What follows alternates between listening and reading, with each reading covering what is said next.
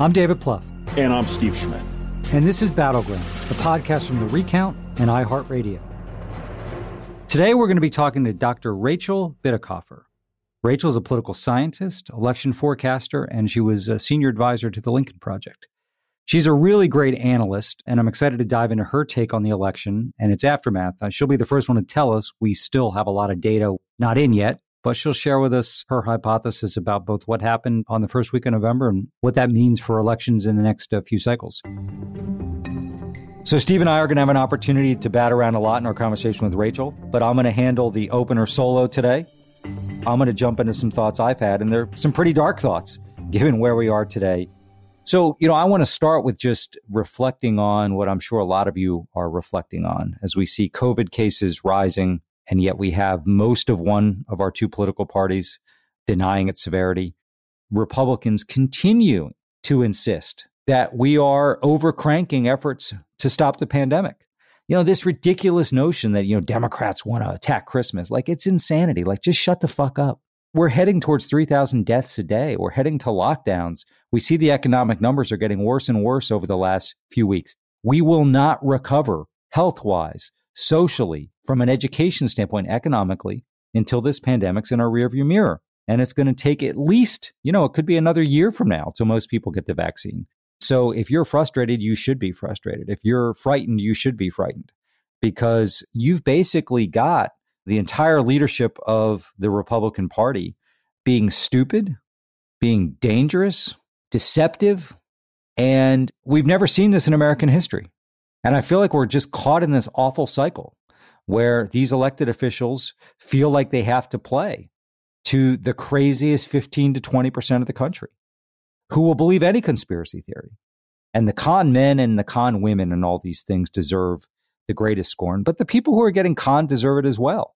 Just get your shit together and deal with what's true. Joe Biden won this election for a lot of reasons, but if you had to really point at one, it was just his overperformance compared to 16 in suburban areas. Trump was right to be worried about it. He ran around the country for 60 days talking about suburban women love me, and they ultimately cost him the presidency. And to put my data nerd hat on, Trump talked about, we got 74 million votes and should have been enough, and how wasn't it? And basically suggesting that I should have had more and those were stolen, and there's no way Biden got 80 million votes. And I think that was a window, in my view, is Trump's campaign was telling him if they got those number of votes, it'd be enough to win. And that's like political malpractice, because pretty much everybody I trust around elections, whether they be Republican, Democrat, election data experts, academics, thought turnout would be north of 150 million. So if Trump's campaign was really basing their strategy and tactics on a turnout of 140 or 145 million, it was a feat of historically epic political malpractice. And I'd love to know, actually, if that's the truth, if Trump was told, here's what it'll take to win, and they were just off on their numbers. And that's where some of the fury comes, because everybody, with an ounce of sense, looking at what happened in 18, looking at the early vote, looking at intensity that was coming out in polling, thought that this would go north of 150, certainly north of 148 million. But where we are with the pandemic, where we are with the threats of our democracy are all self-inflicted wounds done by cynical, selfish people. And, America's had really tough moments through its history. We've had enemies, certainly during World War II. We had enemies from within around civil rights and the treatment of minorities and women. But this is unprecedented, where you have the aggravation of the effects of a pandemic. You have a full-out assault on our democracy and our form of government and our Constitution from within. Our enemies, our adversaries, the people who we tussle with most on the world stage, the North Koreas and the Irans and the Russians and the Chinese, they couldn't dream up a scenario where this much damage was done to the United States from within. And that's where we are.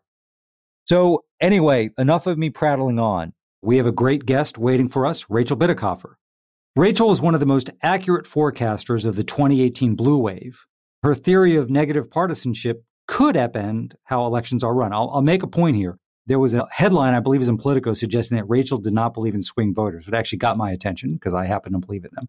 But learning more from her writing and her research, what she's saying is Turnout matters probably the most if you were to order it, but there's still 6 to 7% of the electorate that does swing. And obviously in close elections, that makes a difference. So her big idea is that the true swing voter is the low propensity voter. And her motto, elections are mostly won through turnout, not persuasion, although persuasion still plays its role. And we'll talk about that with her. And what motivates turnout is negative partisanship. In other words, turnout depends on motivating the independents who lean your way, along with low propensity voters to the polls and registering new ones in that election cycle. And what encourages people to vote on election day?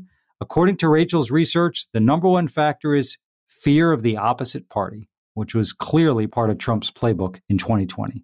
Rachel, welcome to Battleground. Thank you so much for joining us today. It's my honor to be here. I could not think of two people I would prefer to talk to more about this election outcome and what we're looking down, coming down the stretch here.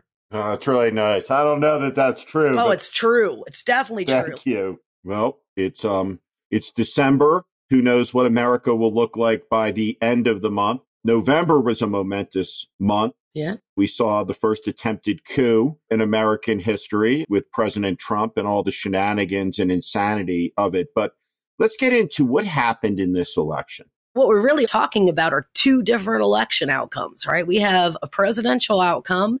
We see Biden picking up Midwestern states because this time, instead of being complacent and fat and happy and thinking, we've got this in the bag, the Democratic electorate was convinced that Trump was the Terminator, that he couldn't be killed. And no matter what the data said in terms of his polling, that if they didn't vote and bring 10 of their friends with them, Trump was going to be reelected. And that was the tone and temperament for the cycle. And then on top of that, you've got your realignment of Arizona, where since 2010 and show me your papers and the political activation of that millennial Latino generation there, coinciding with negative partisanship, with that motivation of Democratic electorate. But when we look at the congressional night, we're watching a story of why is the Congress map underperforming? Everybody, my forecast and everybody else's expected dominant performance in these House elections. Right. Everybody was expecting worst case, hold what you got in 18, gain 5 or 10 seats. That didn't happen. Now they barely have a majority. I think there was a view as, wow, Biden really outperformed Democratic House and Senate candidates. And I know we're early in the data analysis, but, Biden only carried, correct me if I'm wrong, like 225 House districts. So I think what this shows is it wasn't like Biden was getting 54% in a competitive House district and the Democrat was getting 48. It's just with high Republican turnout, it just pointed out how tough this is going to be. Right. In 18, we obviously had a turnout differential. I mean, Trump got pretty good turnout in some of those red Senate seats. So just talk about that a little bit. I think there's a misperception out there that Biden did awesome in all these Senate races and these House races, and that's not what happened. No, that's not what happened. And you know what? I have been waiting for the voter file data and, the counting. Here we are. What is it? Oh, okay. It's a month later. And we're still counting ballots in a couple of these races. I think it's possible that the Republicans are going to get all 4 of these outstanding races. But anyway, I'd like to get into the voter file because I'm looking for what is the percent of the Republican turnout relative to the percent of Democratic turnout. Because to me, that's the hypothesis that I'm going to be looking at to test. OK, you can't win a race if you're a Democrat if the Republicans outperform you in ballot return or, turnout by 10 points. You can win over the independent argument, but if they've got 10 points more turnout relative to size, of course, in a swing district, then, that's just tough. So what you think we're going to find is exits could be off, but stands to reason that Biden did well with moderate voters, some of those Democrat, Republican, but most of them independents. But that in those House districts, you're going to see probably those House district candidates did fine with those voters as well. There was just a lopsided turnout story that in battleground states, Biden was able to overcome just because he has urban areas he can draw on. Yes. That most of these House candidates don't. Exactly. The problem is the Democrats get focused on data, right? So the data is really inconclusive about the power of a field door person. They have these data labs and you might get the same effect from doing text banking and then you could reach 20,000 people. But sometimes they forget about the 30,000 foot view. So yard signs, right? There's this passion of getting rid of all the use of signs. And it's okay, yeah, but think about at the macro level, like what signs do, right? There's a reason businesses have signs, right? Like if you don't have a sign, no one knows who the fuck you are, right? Like you have to have a sign, right? I don't know if I can cuss on this show, right? You can cuss all you want. You know what I mean? Like signs generate earned media coverage, right? When Trump had a whole shit ton of signs popping up everywhere, what did the media do? They talked about his signs. It gave him momentum. Signs generate like, we've never really tested this, so we don't really know, and it's hard to test, but anecdotally, we have a sense that signs tell other people, especially in a realigning area, hey, it's okay. It's okay to come join like the Biden train in suburban Texas, right? Like there's intangible things that you might not be able to capture in a linear model, right? And Democrats have almost ridden the data train into absurdity. So I've had the experience now working really for the first time with the Democratic candidates. And one of our experiences at the Lincoln Project, we've all talked about it and said, well, there really is, a different sensibility, I think, around some of this stuff, just culturally between people in the Republican and Democratic parties, right? Right. I've always had the view, even in the Republican Party, that for sure politics is science now, right? And the data matters. But politics isn't data in numbers. There's an art to it. There's intangible aspects to it that transcend all of these things. And I wonder what your view is, because I think you at a presidential level, you did this better than anyone has ever done it. I think you understand this stuff better than any person understands it, right? Who's a practitioner, of politics at the level we've done it at. Do you agree with that there's a line where it becomes self-defeating, where the intangibles and all of this are stripped out to the detriment of it? And I'll give you a specific example. So I think the defund the police stuff, for example, people scratching around, talking about like an underperformance of Black turnout in various places.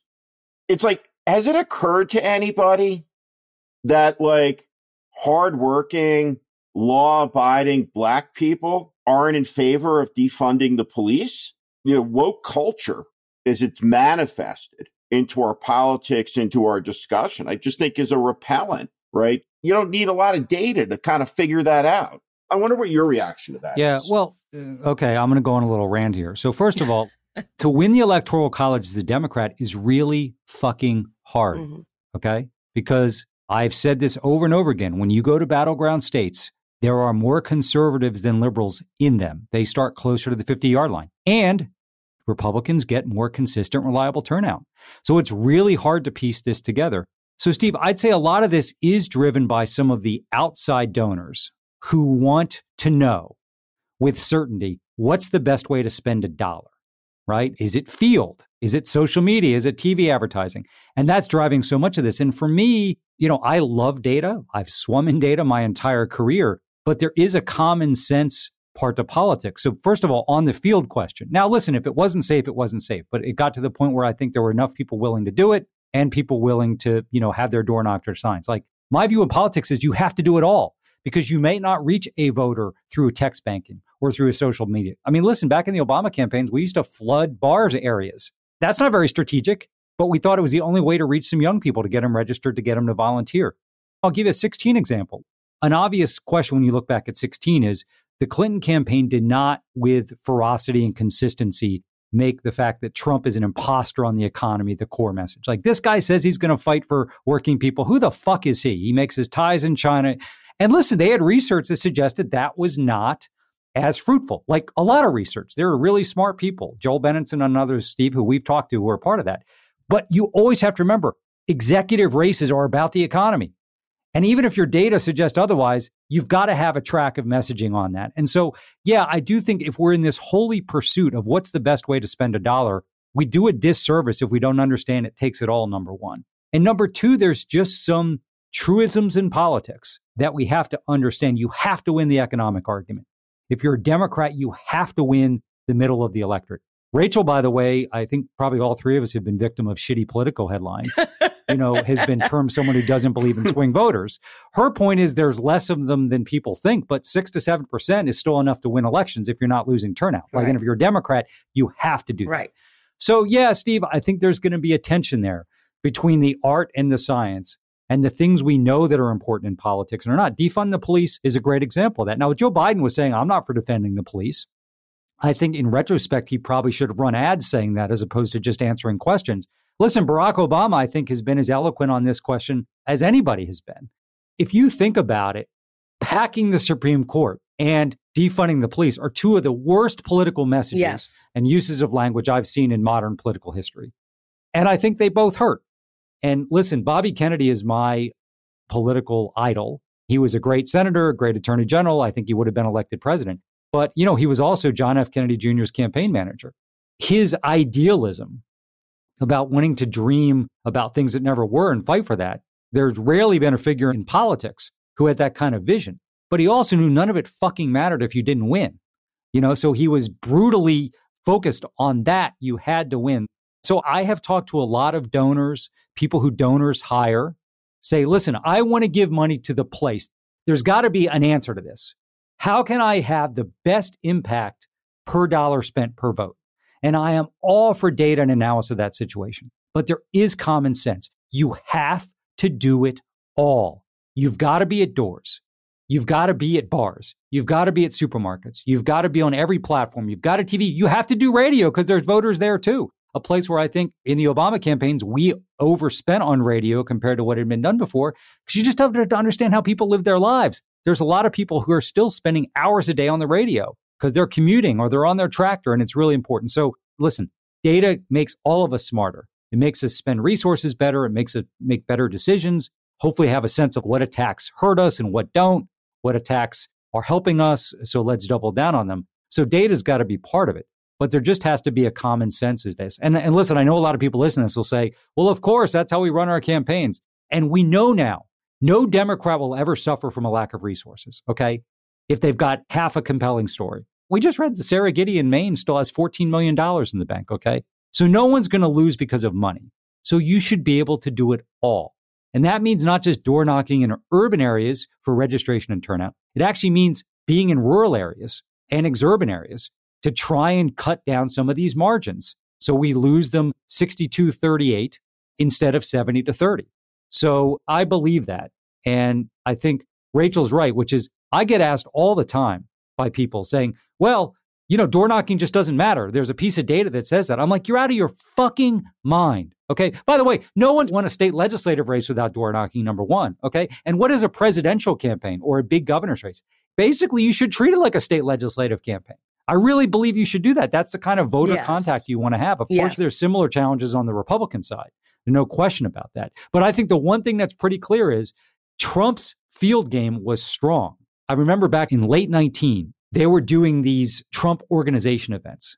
And these freak shows like Katrina fucking Pearson and Laura Trump would show up in like Grand Rapids or Reno. And there were hundreds of people there. Okay, hundreds of people committing to do work. I actually think they might have been more hurt by the pandemic than the Democrats were, because I think they built a machine and they had people who I think did door knock through the pandemic, but I'm sure a lot of them weren't willing to do that. And when you see that kind of turnout for like tier B freak show celebrities who are not there to like get a free cocktail or to just hear a speech, they're there to like get their instructions to work. It was pretty frightening to me. And that's what we have to understand is now, one question I have for Rachel is, do you think this Republican turnout that we saw this time, does that continue in a non-Trump era? It does. And let me tell you exactly why.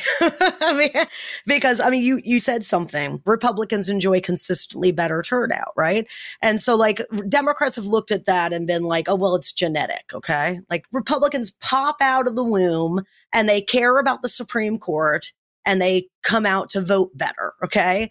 And I look at that and I'm like, no, bullshit. It's because Republicans are better at electioneering. Republicans understand intuitively, if they don't understand it explicitly, that public opinion flows from the top down, that you make voters care about the shit you want to care about. I mean, it's amazing to me that the Democratic Party watched the average rank and file American become an expert in Benghazi, that to put that issue like on the list of things that bothered them, at least if they had an R next to their name, you know, and still can't figure out how much agenda framing, agenda setting, narrative framing can impact the electorate.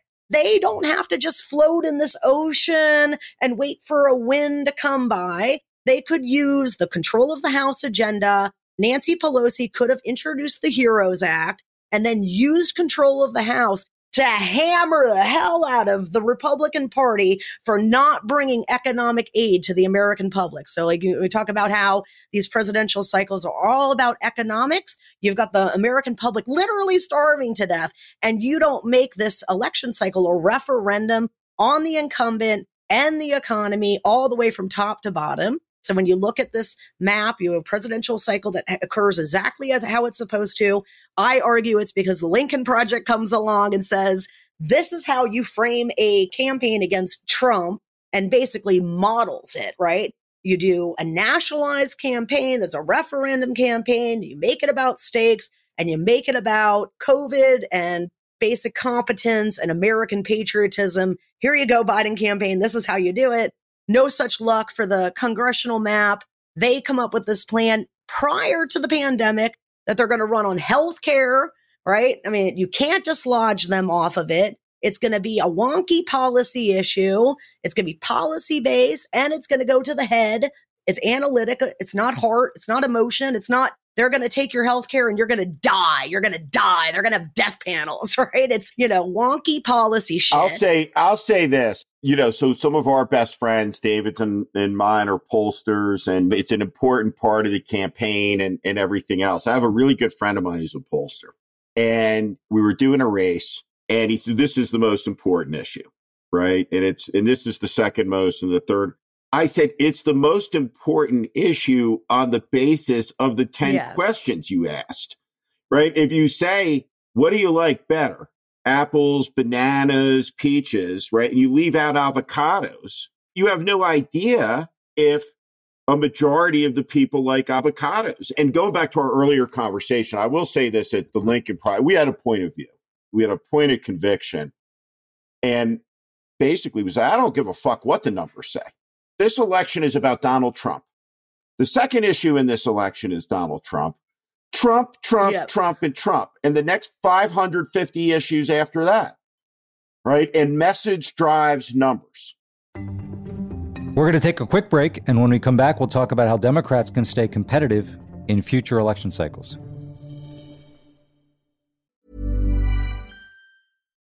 Here's a cool fact.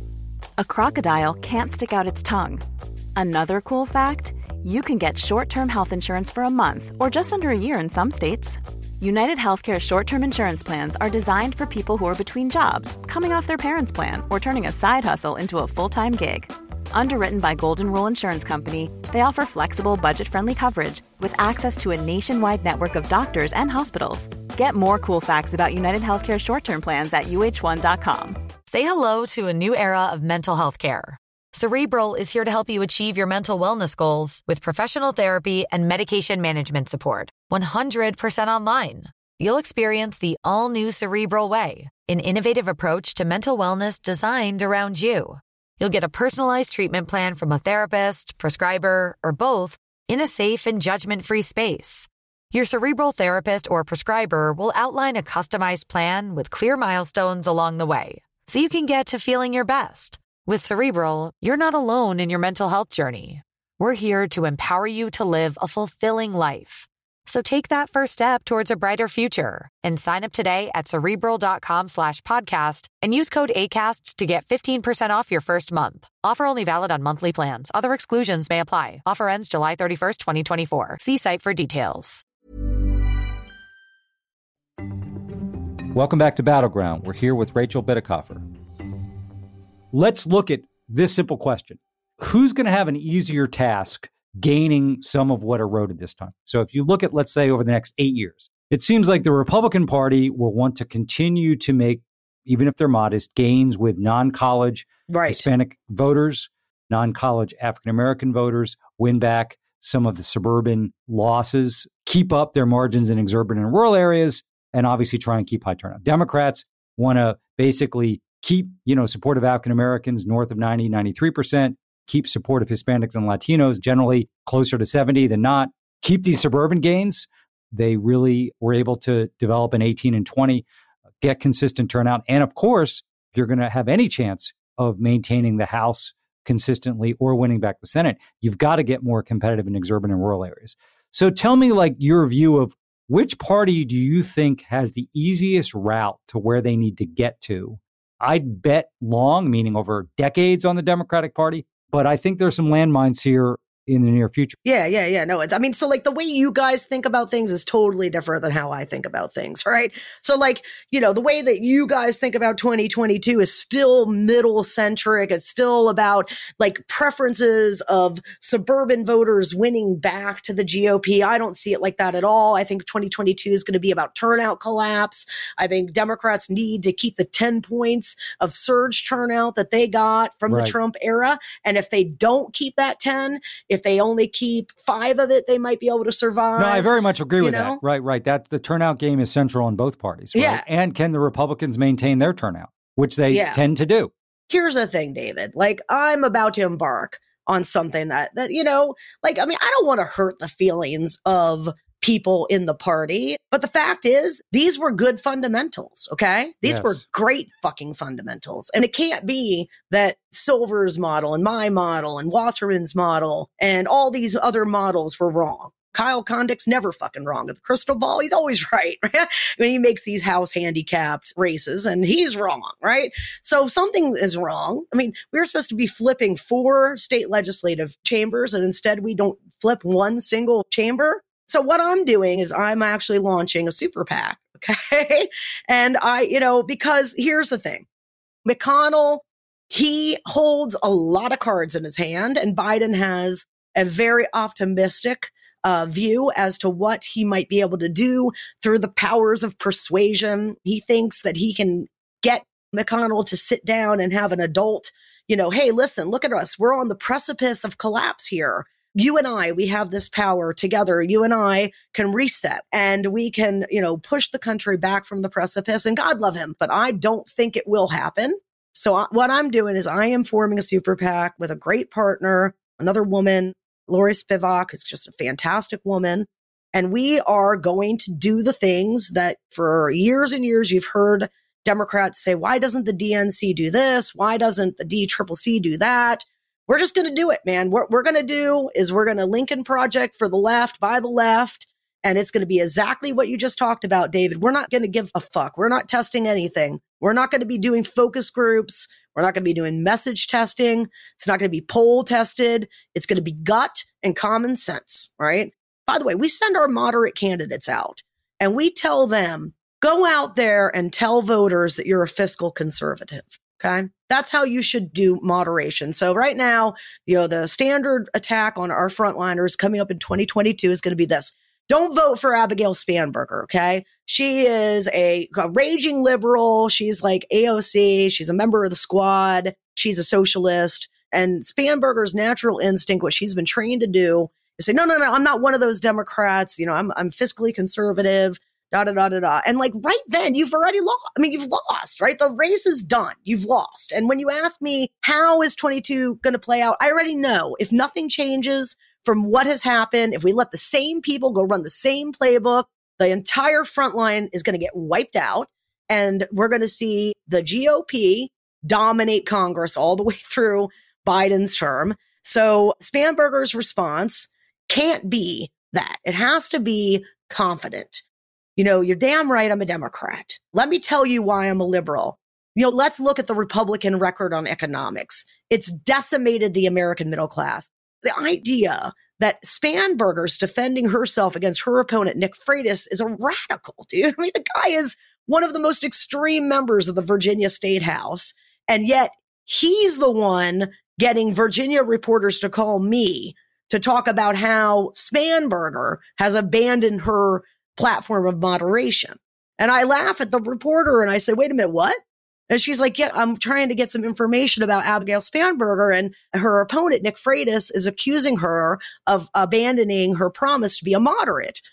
And I'm like, have you ever looked at Nick Freitas's voting record, lady? He voted yes to keep guns in the hands of domestic abusers.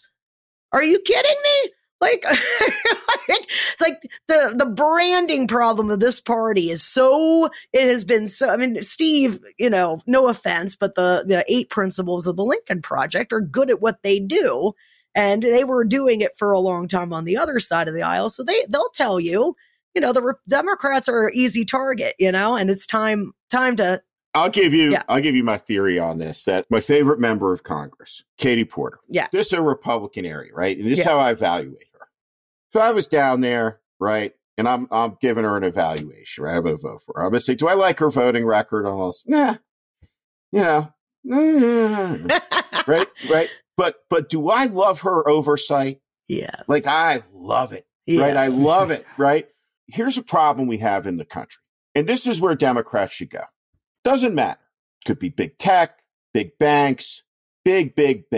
Everywhere you see big, right? The American people are getting fucked, right? That's right. Right? 100%. If the focus is on accountability, right? You go on accountability. Find the bad people, put a light on them. That's right. And fight for the little guy. That's right. Right? That is how you eviscerate the ideological perspective. Like Katie Porter in Orange County, California, has demonstrated clearly. Right? Why do people tolerate in that area? And that area has changed, and I'm familiar with it. It's drifted left. But her voting record is out of step with that district. However, she has conviction. That's right. She has integrity. Mm-hmm. And people look at her and say, well, at least there's one person up there who's fucking doing their job. Yep. Right? We're going to pay some bills, so stick around to hear about how to campaign in an ongoing age of propaganda.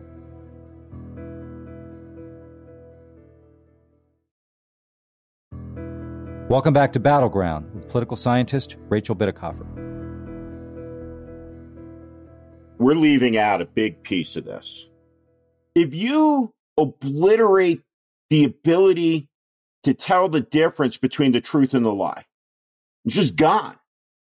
Joe Biden's a radical socialist. Millions of people buying into QAnon. Non-stop misinformation pouring out of Fox News. And I think that this is, more on my side. Almost all of us, right, who are, former vestigial Republicans, independents. We know people who voted for Trump, right, because of, socialism, whatever. I don't like Trump, but I got it. And you kind of sit there and you roll your eyes. But then there's other people, you just look at them, right? Because in every other facet of life, they're like decent, normal people who have values, if you projected the values that Trump represents into any other aspect of their life, if their friends acted like that, their kids, their boss, they would have the same reaction that I don't know what it is. And I believe I'll spend the rest of my life contemplating that. Mm-hmm. But propaganda works. It's about an information flow of complete alternate reality. Because I'm listening to you talk. Say, what do you mean? This is the greatest economy of all time? Right. Trump saved millions of lives from the Wuhan flu, made in the laboratory by the communists. He shut down the country, took decisive action. We have the best response of any country in the world. Jared's on it. It's not a point of disagreement on a difference of opinion. It's objective reality is obliterated. Yeah, well, hey, Steve, did you example that? Jim Jordan, he said, 50 million Americans don't believe the election outcome. We have to investigate this. Why do 50 million people not? I mean, it's unbelievable. The Republican Party has discovered some things from this cycle.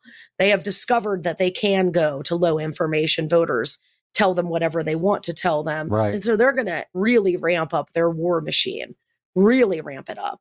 And because voters aren't us, because voters aren't smart, well-engaged people who know who Mitch McConnell is, you've got to meet them where they are. And that's what the Republican Party did when they swooped in, 2018, late 2019, and started talking to Cubans who have this history with socialism and started to tell them, hey, the Democrats are a party of socialists. They're going to take the country and turn it into a socialist hellhole. It doesn't have to be true. It doesn't have to make logical sense. It just has to get advertised, right? Meanwhile, when we say, look, Voters want it to be about issues. They don't want it to be about Trump. Well, if you ask a voter, do you want it to be about your base emotions, your yuck reaction to Donald Trump, or do you want it to be about your higher ideals?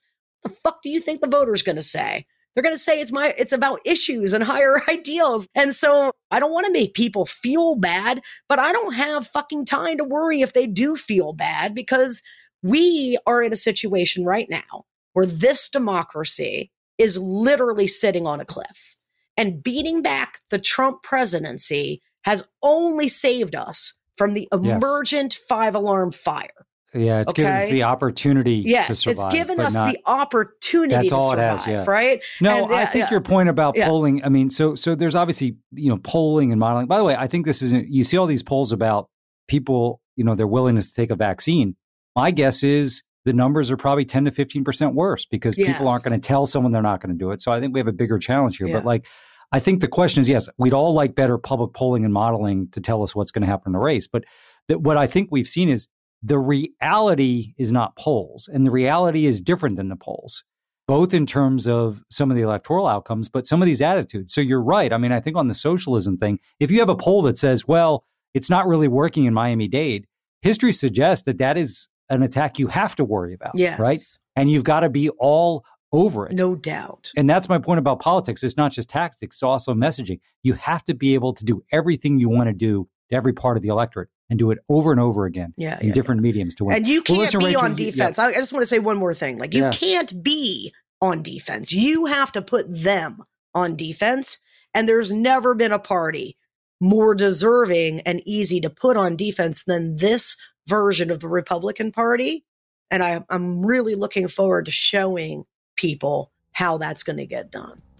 Yeah, I agree very much. Well, look forward to hearing more about what you're up to, and thanks for all your insights in this election. And thanks again for joining us on Battleground. It's been such a treat. Big fan of you, David, for years and years. Thanks so much for spending some time with us today. That was great. Steve, you too. It has been so great to talk to you. And, again, a huge fan. Every time I see you on MSNBC, I just want to bottle you and take you outside and open you up and let you tell the world, this is what we should be saying. Listen to Steve Schmidt. So thanks. It was a real pleasure to join you today. Thanks so much to Rachel Bitecofer for joining us on this episode of Battleground. Battleground is a podcast from The Recount and iHeartRadio. If you enjoyed this episode, please give us a rating and review us on Apple Podcasts or wherever you get your podcasts. Aaliyah Jackson and D. Scott Carroll engineered this podcast. Jess Williams did research for this episode. Allie Rogers is our associate producer, and Christian Castro-Wassell is our executive producer.